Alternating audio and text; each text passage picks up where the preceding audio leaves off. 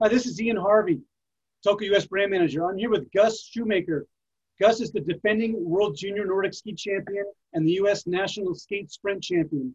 I did a series of 3 interviews with him earlier this year to sort of introduce him and to give people a chance to get to know him.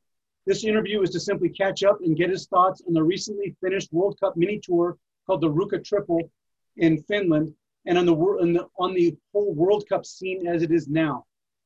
So, Gus, a great job on Ruka, and thanks for being with us. I look forward to hearing your thoughts on the races and how you feel.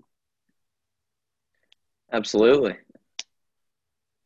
You're now in Davos, Switzerland, and you just competed in Ruka, Finland.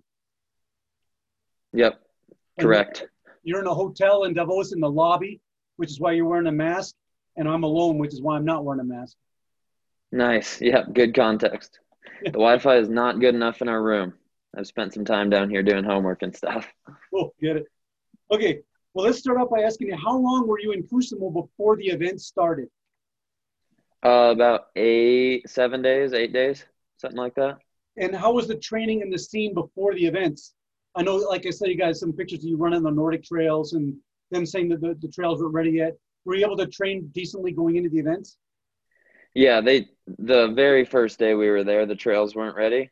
But right after they pushed out their race loop, and then it also snowed a little more, so that mixed in with their like stored man-made snow made the training really good. So we had no problems with that. Oftentimes when you go to a venue like that, especially early season, you've got hurdles or obstacles to good training, such as limited training times or too much traffic on the course, or low snow or snowy streets making it difficult to jog. Did you have any of those types of challenges? Not really, honestly. The most of the teams showed up like the day before, so it was a little busy testing skis the day before. But other than that, it was super easy. We could go when we wanted, and we lived right there, so we didn't have to drive to the venue. Oh, perfect. So it was as easy as I've ever had at a race. So how did you do with the time change and jet lag? Pretty well. I'd say the travel messes you up enough that like that first night of sleep is pretty good, and then usually like a few days later I'd start to be like, oh, I can't sleep past 7 or 7:30. That was my experience with my roommate JC Schoonmaker, but it hasn't been too much of a problem. Waking up at 7 isn't the worst thing in the world. Not at all. Yeah, that's one thing I like about international travel. You wake up early and yeah, kind of resets you with good habits, you know. Yeah. So one of the challenges in racing at the World Cup, especially in lower snow situations, is dialing in your pre-race routine, especially your warm-up. Sometimes you can't ski at all, and you just have to run and hop around. Sometimes going to the bathroom can be a challenge. Things that are simple at local venues can be a real obstacle. I know dialing this in was one of your goals going into the events. How did you do with your pre-race routine? Pretty well. It ended up being really easy in Ruka because the classic day we could just warm up on the course because the women went significantly before us, and the skate day we only used half the course, so we could warm up on the other half. And the sprint obviously doesn't use much either, so it was easy to just go out and test skis with my tech, and then I had plenty of space to do my warm-ups, and there's also like plenty of bathrooms, and the wax truck was close, so yeah, there was really no issue, honestly. That's great. That, to me, anyway, from my experience, it's quite unusual. That's super.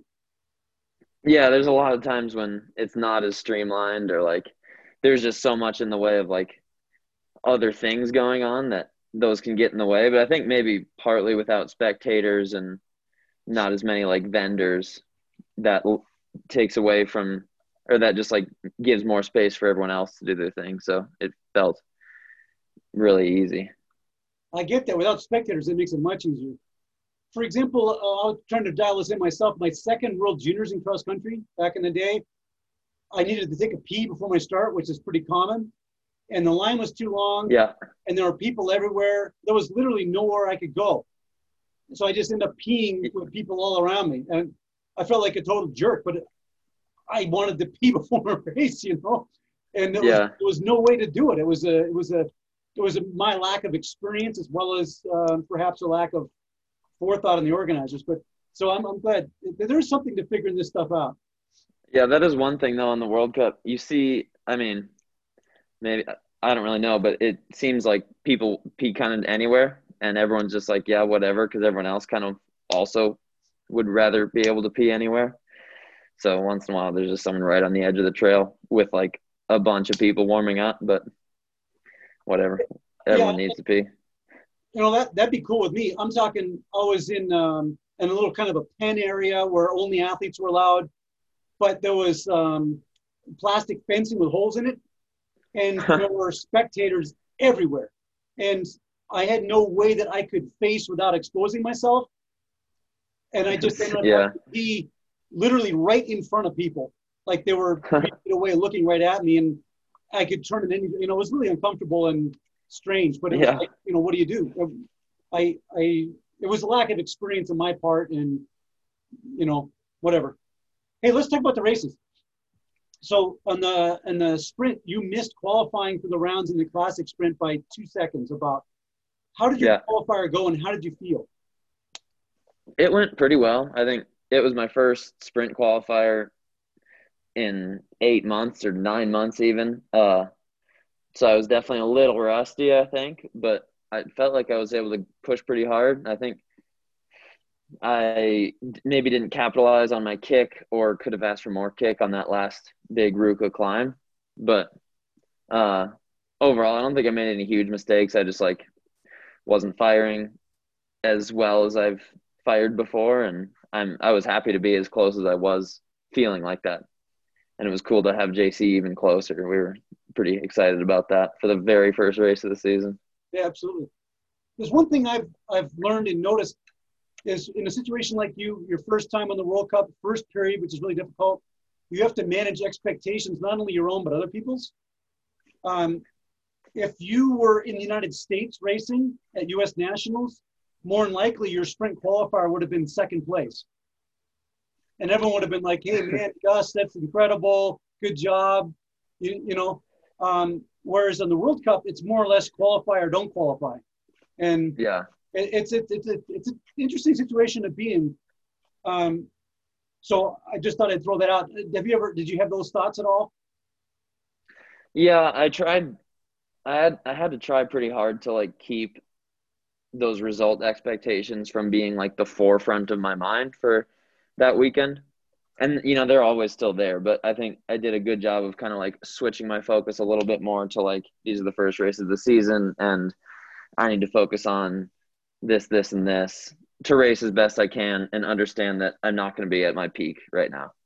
So first off, I agree, and we'll talk about that some more later. But secondly, I think you'd probably be pretty happy with second place in U.S. Nationals in a qualifier. Like it wouldn't Yeah. be like, oh man, I screwed up or something. That's damn good.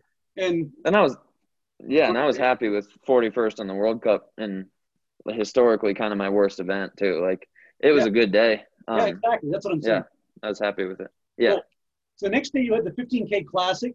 You finished 39th, a minute 56 out.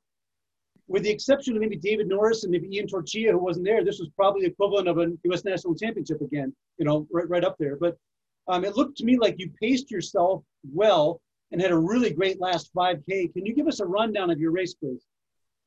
Yeah, that was kind of my biggest focus and my biggest like source of nerves for that race was the pacing because there were some really steep hills and a lot of like fast flat in between. So I felt like really making use of that flat and not burning myself on the hills would help me out.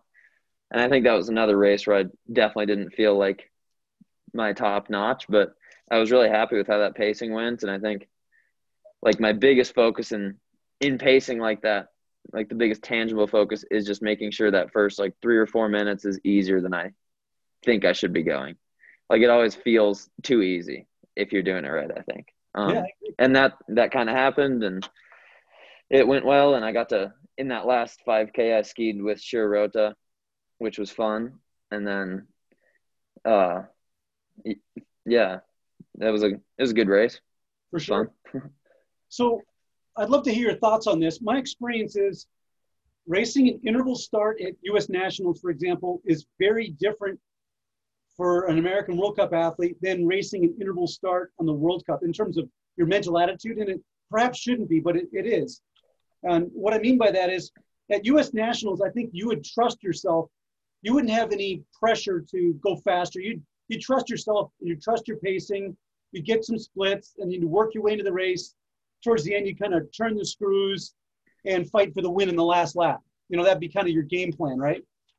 But in the World Cup, you kind of have the feeling you're losing time everywhere, and your pacing might be a plan for failure because you're getting beat everywhere. You know what I mean? So it's harder to trust yourself and to give yourself that patience to ski at your proper pace and then to turn the screws. There's a big mentality difference there. Can you talk about this, the fight that you've had with that and having to kind of hold your line?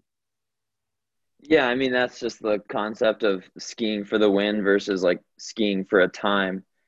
And I think it's a little weird at first to think like, oh, I just need to be going faster the whole time compared to what I would do at nationals. But like, if I think about what I do at nationals, I'm still going as fast as I can. Like that race is going to be the best performance on that day probably. So this is also just trying to be the best on a day. And you just have to remember that like, you're not going to be able to out ski yourself because you're in a faster field necessarily. Like you still have the same potential and you just want to reach that potential basically. That's a great And so I think that's like, it's not like some people say like, oh, when you go to Europe, you just got to start hard and go harder. It's like, maybe, but you got to ski how you're used to skiing because that's how you do your best. Yeah. I mean, I do think there's, if a person starts too hard and then goes harder, more than likely they'll be slower than if they're skiing at the proper pace, worked into the race, and then finished to their ability. Yeah. Yeah, and it's difficult to do in the World Cup because you feel this pressure of I'm getting killed here. I need to go faster. And so hats off to you for doing it properly. It takes discipline and confidence and really wisdom. All right. I like the sound of that. Yeah. So people often look at results with a critical eye, including yourself, I'm sure. They look at their place and they look at their time out of first. How did it feel, though, as a World Cup rookie to finish 1.9 seconds behind Olympic champion Simon Hegstad Kruger? It was good. It kind of like reinforces that not everyone is at their best right now. And like, it doesn't mean I'm 1.9 seconds slower than Simon Hegstad Kruger at the Olympics, obviously, but like, it just kind of like, I guess that sort of helped remind me that even if I feel like this is not my best result right now, like he for sure feels like that. And not everyone is achieving their peak goals right now. Everyone's in different places. So that's kind of what that told me. And that was reassuring. By design. Yeah. Yeah. Key point. Yeah. Super. Okay. Well, let's talk about Sunday. You had the skate pursuit on Sunday. You were able to start 2 seconds behind Simon Kruger, which is a neat opportunity. You moved up from 43rd to 32nd and scored World Cup points for the time of day result. Congratulations. Again, I think you had a fantastic last 5Ks. Please tell us about your race and maybe the decision you faced in starting right behind Kruger. Yeah, that was a fun position to be in a little bit because I knew that would be a pretty fast time of day for kind of no matter what. The other part of that you left out is that I started 3 seconds ahead of the wave of, I think, 30 or something. So there was basically a giant mass start that started right behind me. And I could hear that I was the last person before it. So like the beeper beep for me, and I made it like 30 or 40 yards. And then I heard the second beep for the rest of the racers in the field. So it was partly just trying to ski away from them so I didn't get caught in that big group. And then I caught Kruger fairly quickly, and that was helpful to sort of keep me out of the mess a little bit. And then he started working his way through the field faster than I was. So I ended up just with the leaders of that wave start, which was good. And there's a lot of Central European skiers and pretty steady pace. Scott Patterson was in there. And yeah, that was a fun race. The 2.5K lap for that course felt a lot faster, and yeah, like you were able to ski a lot faster than the 5K. I don't know exactly why, but I think it was just there's that big recovery in the middle there. Watching on TV, it looked to me like you moved up a ton the last 2 laps. Yeah, I think there was one point where I was with a group with Scott, and he bridged to the next group, and I maybe did too. It was kind of like a little bit of mayhem. It was hard to tell where I was, but generally, it felt like I was with the same group the whole time. I don't think I was, but yeah, I think I was toward the front of the group I was in, which helped for placing. I think because the group itself was maybe 6 or 8 people, and I finished third out of it, which was only a couple seconds difference, but quite a few spots. Well, great job and congratulations. Thank you. Yeah, that was a fun race. I have a couple questions. In the sprint race, it looked to me like you wore the Profi gloves with a blue on one hand and a red on the other hand. Is that what you did? Yeah. It's kind of fun to be able to play with the red, white, and blue and with color and stuff. Yeah, and match the suit well. In the 15K Classic, I saw you at the start and you wore the new blue and white Thermal Plus gloves. But you wrote something that the Thermal Plus gloves have a white stripe on the knuckles and the fingers and on the knuckles on the hand. And you wrote something and you showed it to the camera, but the camera was a little bit too far away and I couldn't read it. What did you have on your knuckles? What did you write? Yeah, I needed to write it darker, but I wrote "Hold Fast."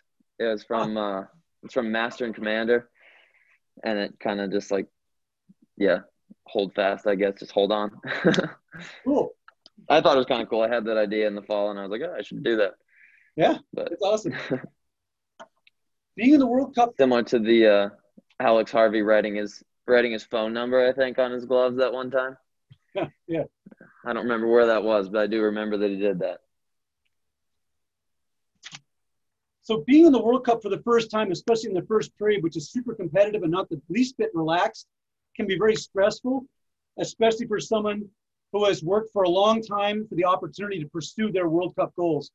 It looks to me like you and JC are having a good time and taking everything in stride and relaxed, but obviously focused, and you're performing really well. Can you talk about your attitude and what you're focusing on, please? Yeah, I think both of us probably feel like we have less expectations because we're younger right now, and so that makes it easy to kind of approach this season from more of a learning standpoint, and that makes it easy to sort of relax and just like drink everything in and do what we can, but have fun during it. And I hope that can like keep going because this is fun, and I think it will. It feels sustainable, and just like basically hanging out with him and looking at this as a really awesome opportunity that not a ton of people get to travel a bunch and race, especially like when we love racing like we do. And yeah, it's a good life, and I'm glad we can live it. That's great. And I also think that it's a critical thing for you to have the attitude, because if you don't, the pressure and the kind of banging your head against the wall to move up is faster and faster and faster, it can chew you up and spit you out and take any element of joy out of the travel, out of the whole experience, the fun with your roommates, of course, the racing. It can eliminate the joy from it, which is poisonous, it's toxic. So good job with that. I think you can have both a little bit too. Like I know we want to get faster and faster. Like we want to do better than we are now, but we understand at the same time that there's time to do that. And yeah, just to enjoy the journey to that point instead of like being impatient and wanting to be there now, I guess. I wouldn't mind being there now, but I got time. No. I mean, of course you guys are trying to get faster. You worked your tails off for years to be there, and you get this great opportunity. That's there. I think it's really healthy to be chill, to think about the long haul, and to find joy in the way and to goof off a little bit. And, I think it's really healthy. So here's something for you. One challenge of the World Cup and all the travel that you are doing and going to be doing is food. There are a lot of changes in food depending on the venue, depending on the country.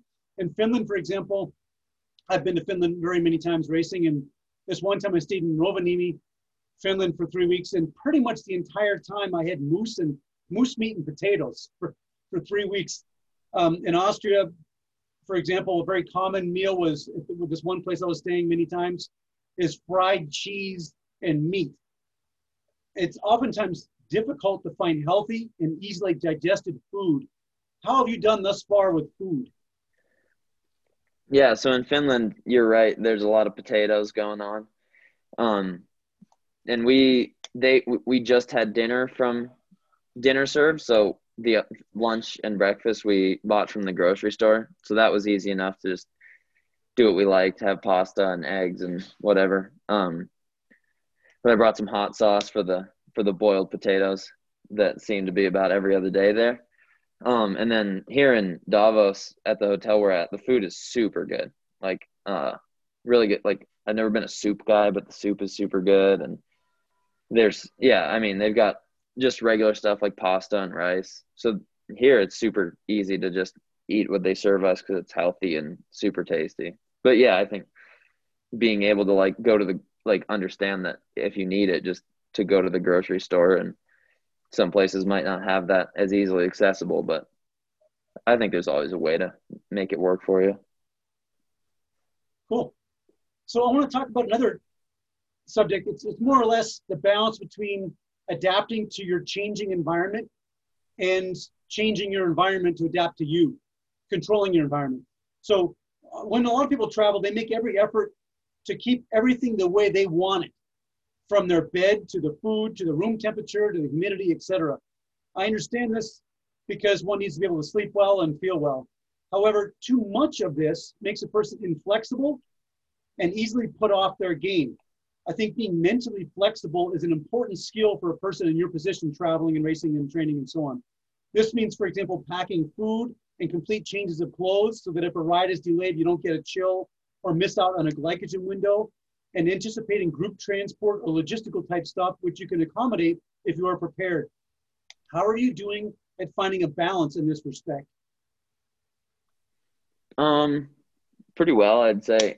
I don't know. I feel like I'm fairly adaptable. Like, I don't really care that much about my environment, but I think I've realized that the whole winter away from home is a long time to sort of be in a different atmosphere. So I guess my biggest thing is like when I get to a new place, I try to like get all my stuff organized. So like I have the most amount of time with not my stuff, like not just in a suitcase. And I also brought like the pillowcase that I have at home that has my dog, like a picture of my dog on it, which kind of makes it feel more like home a little bit. But generally I feel like, at least right now, that stuff isn't super important to me. Cool. The Brits, for example, their cycling team, they were working really hard on incremental designs, incremental improvements. And they, for example, they carry their pillows with them everywhere they go, so they're the same exact pillow, so your neck doesn't get a crick in it if the pillow in the hotel is too big or too small. They do all these things that they focus on the most minute details. But at the same time, I guess that's part of the joy and adventure of travel, So if you control your environment too much, it kind of takes the fun out of it, in a sense. You know what I mean? The adventure a little bit. A little bit, yeah. I mean, you can't control it that much. I think I don't have that much space. I couldn't carry a pillow with me, but yeah, or like a full bed, or like most of these things, like we're just gonna have to adapt to. So yeah, being able to adapt, I think, is important. Cool. Have you got anything that's a little bit out of the ordinary that you would bring in your backpack to your bag to a workout that would give you more flexibility and less of kind of a crisis situation if a drive were delayed? Like I said, your clothes and food, and I don't know what else you might have. I always have my wallet in there, and usually a change of shoes, so I don't have to be in ski boots, I guess. Generally, like, it's not been an issue because we're just taking team vans, especially like with COVID, we're not taking public transport. So cool. That's pretty dialed. But if I needed to, I think I could figure it out pretty easily. I mean, even taking a team van, one person comes late, coming back from the workout, for example, and the other people are early. And, if you have to wait 30 minutes or something for someone, it can kind of be an issue in terms of your health and well-being and feeling like you're dialing it in, So cool. Yeah, that's actually one thing though that this team or like the coaches are acutely aware of, and they've been really good about making sure that doesn't happen. Because like even though it doesn't seem like that big a deal, like 30 minutes just standing around outside and like not eating lunch is kind of a big deal. So we've been good about syncing stuff up and making sure everyone's sort of on the same page. And there hasn't been anything weird yet. That's fantastic. So you're in Davos now. How many days have you been in Davos thus far? And what is your impression of the course and the general scene? We've been here about a week, a little like one day more than a week maybe. Although we traveled Monday, so about a week. The general scene is awesome. It's really cool here. They had the track laid out when we got here, so we had 4K of skiing, and then a couple days later it snowed like 2 feet.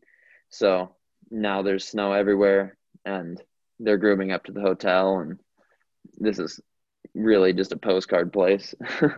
It almost feels like it's crazy being here, and it's cool. There's some other teams here that are just training, like Russia's here, Great Britain, Czech, Switzerland, obviously. But yeah, it's a good atmosphere. Sure. I think the whole team likes it here.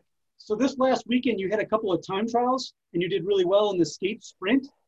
Was that skate sprint, it looked to me like it was, I just saw one picture from it, but it looked like it was from the actual World Cup course, that 2-lapper. Yeah.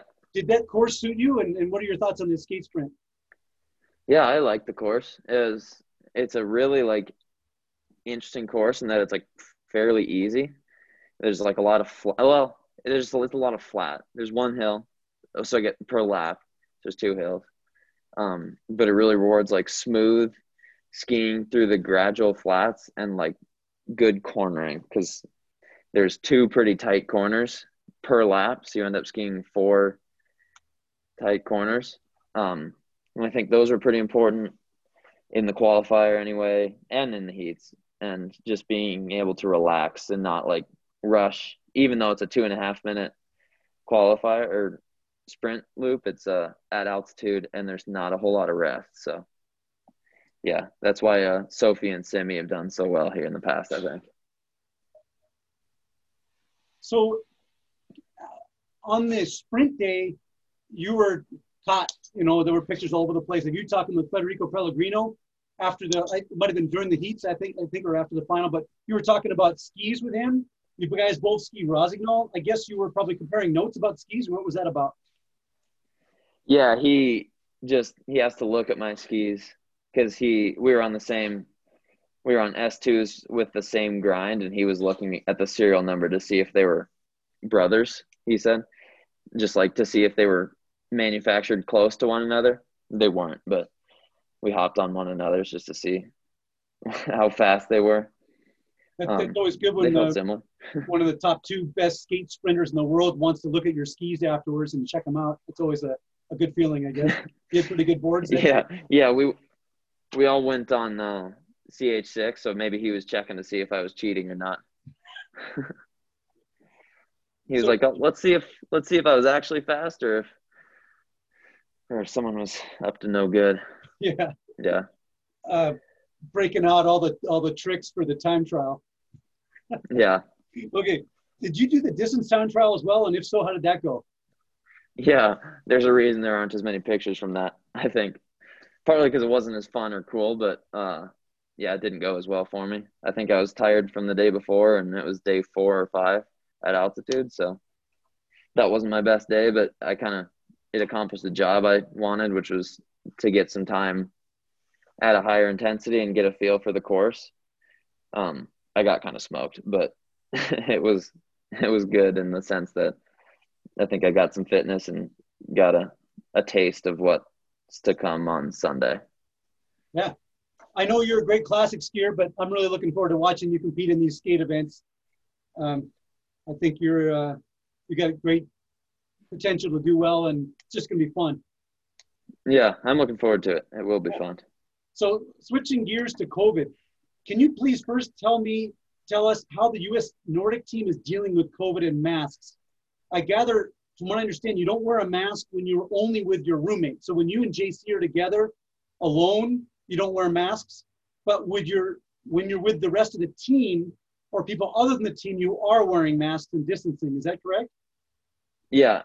We also don't, I guess we have spotty mask wearing when we're outside training. So like on the trails, I'll wear a mask sometimes. I'll wear a mask if I'm like in the ski depot or stopped, or sometimes just skiing easy warm up and cool down. But like when we're doing intervals, we don't wear masks. But coaches generally wear masks, or like people that aren't skiing outside. And then like at meals, we sit at tables with like kind of our pods a little bit. So I definitely like don't wear a mask around JC because we just live together unless we're in public. But at meals, then I sit with JC, Logan, and Kevin. So we end up spending a little bit of time around each other without masks. But generally, like we tend to wear masks like everywhere in public other than training and eating. So out of curiosity, when you're doing the distance ski, you said sometimes you wear a mask. Are you pulling up a buff kind of a thing, or you actually do you have a mask that you pull out and put on? Yeah, I have a mask that goes around the back of my head, so it doesn't have to be on my ears. And then I'll just like, it can be around my chin. Then it goes up and down easy, and like a buff doesn't get in the way. Yeah. Yeah. Cool. What other protocols are in place from the U.S. ski team side of things? There's a kind of a lot to go over, I guess, but We don't need generally all like, just yeah, I just generally like athletes don't go into like any public place, no public transportation. I guess we went to the grocery store in Finland. We were allowed to. I guess we're allowed to go to the grocery store with a mask on, but we avoid it. We definitely like can't go to like bars or restaurants. Yeah. And then travel is when we're in the airport, like masks, obviously, and we've been wearing face shields too. But a lot of it from here is going to be driving, which will be good because then we're just with our teams. Yeah. So pretty much everyone, I assume, knows that the Norwegians, Finns, and Swedes have pulled out of the next two World Cup weekends due to concerns about COVID. Can you share your thoughts on this, and do you have any reservations yourself? Yeah, I understand why they did it. Like, I think nothing's perfectly safe, and like I think some of their concerns about Ruka were that the start and finish areas were pretty small, and maybe some media stuff was weird. I'm not totally sure what the whole specifics were, but I mean, we're already over here, and I think for us to go back would be probably more dangerous than now because I think we feel fairly safe with the travel that we're doing on our own, and the places that we're in here and the rules that we have at least make me feel quite safe, actually safer than being at home where cases are really high. So I'm glad that they're holding the races because I think they're doing a good job about taking that those changes, like those criticisms in stride, and they've mentioned that they're going to try to work on those things. But yeah, I think we have good rules to keep it safe, and I hope that they come back and I hope that they can feel safe at the World Cup again, but I understand why they'd want to just stay home and train. To my limited knowledge, I think there are Russians, Ukrainians, maybe a Moldovan that have tested positive for COVID. I don't know of I know of other false positives. Do you see athletes not being smart with distancing and masks? Are there any trends? Like one team seems to be relaxed about it and other teams are, really disciplined about it? Not necessarily. I think we don't see a lot of other teams besides at the trails, and most people, I think, most people, I would say our team is probably more consistent about wearing masks outside than other teams, but no one's really bad, and I think we all sometimes just need a reminder to wear masks when we can. And yeah, I don't think anyone has any like problems with other teams right now. Cool. Well, I'm really excited about this weekend. I'm looking forward to watching it, as I'm sure you're even more excited about skiing the races. Is there anything else you would like to share with the skiing public? Um, Gosh, I feel like I probably had some stuff, but I talked to Chad Salmela, who's going to do the broadcasting for NBC, because this last weekend was not broadcast in the U.S. I think people had to kind of search to find those races, but this time NBC is going to stream it live and do a recorded broadcast. And Chad seems pretty fired up about commentating for that. So I'm excited that it's easier to watch now because I think that's important. It absolutely is. So my understanding is the events will be broadcast on the Olympic Channel and also on the Peacock Premium service, which is Yep. only like $5 a month, and it's super easy to subscribe to, and it's got a ton of value as far as I'm concerned. It's great.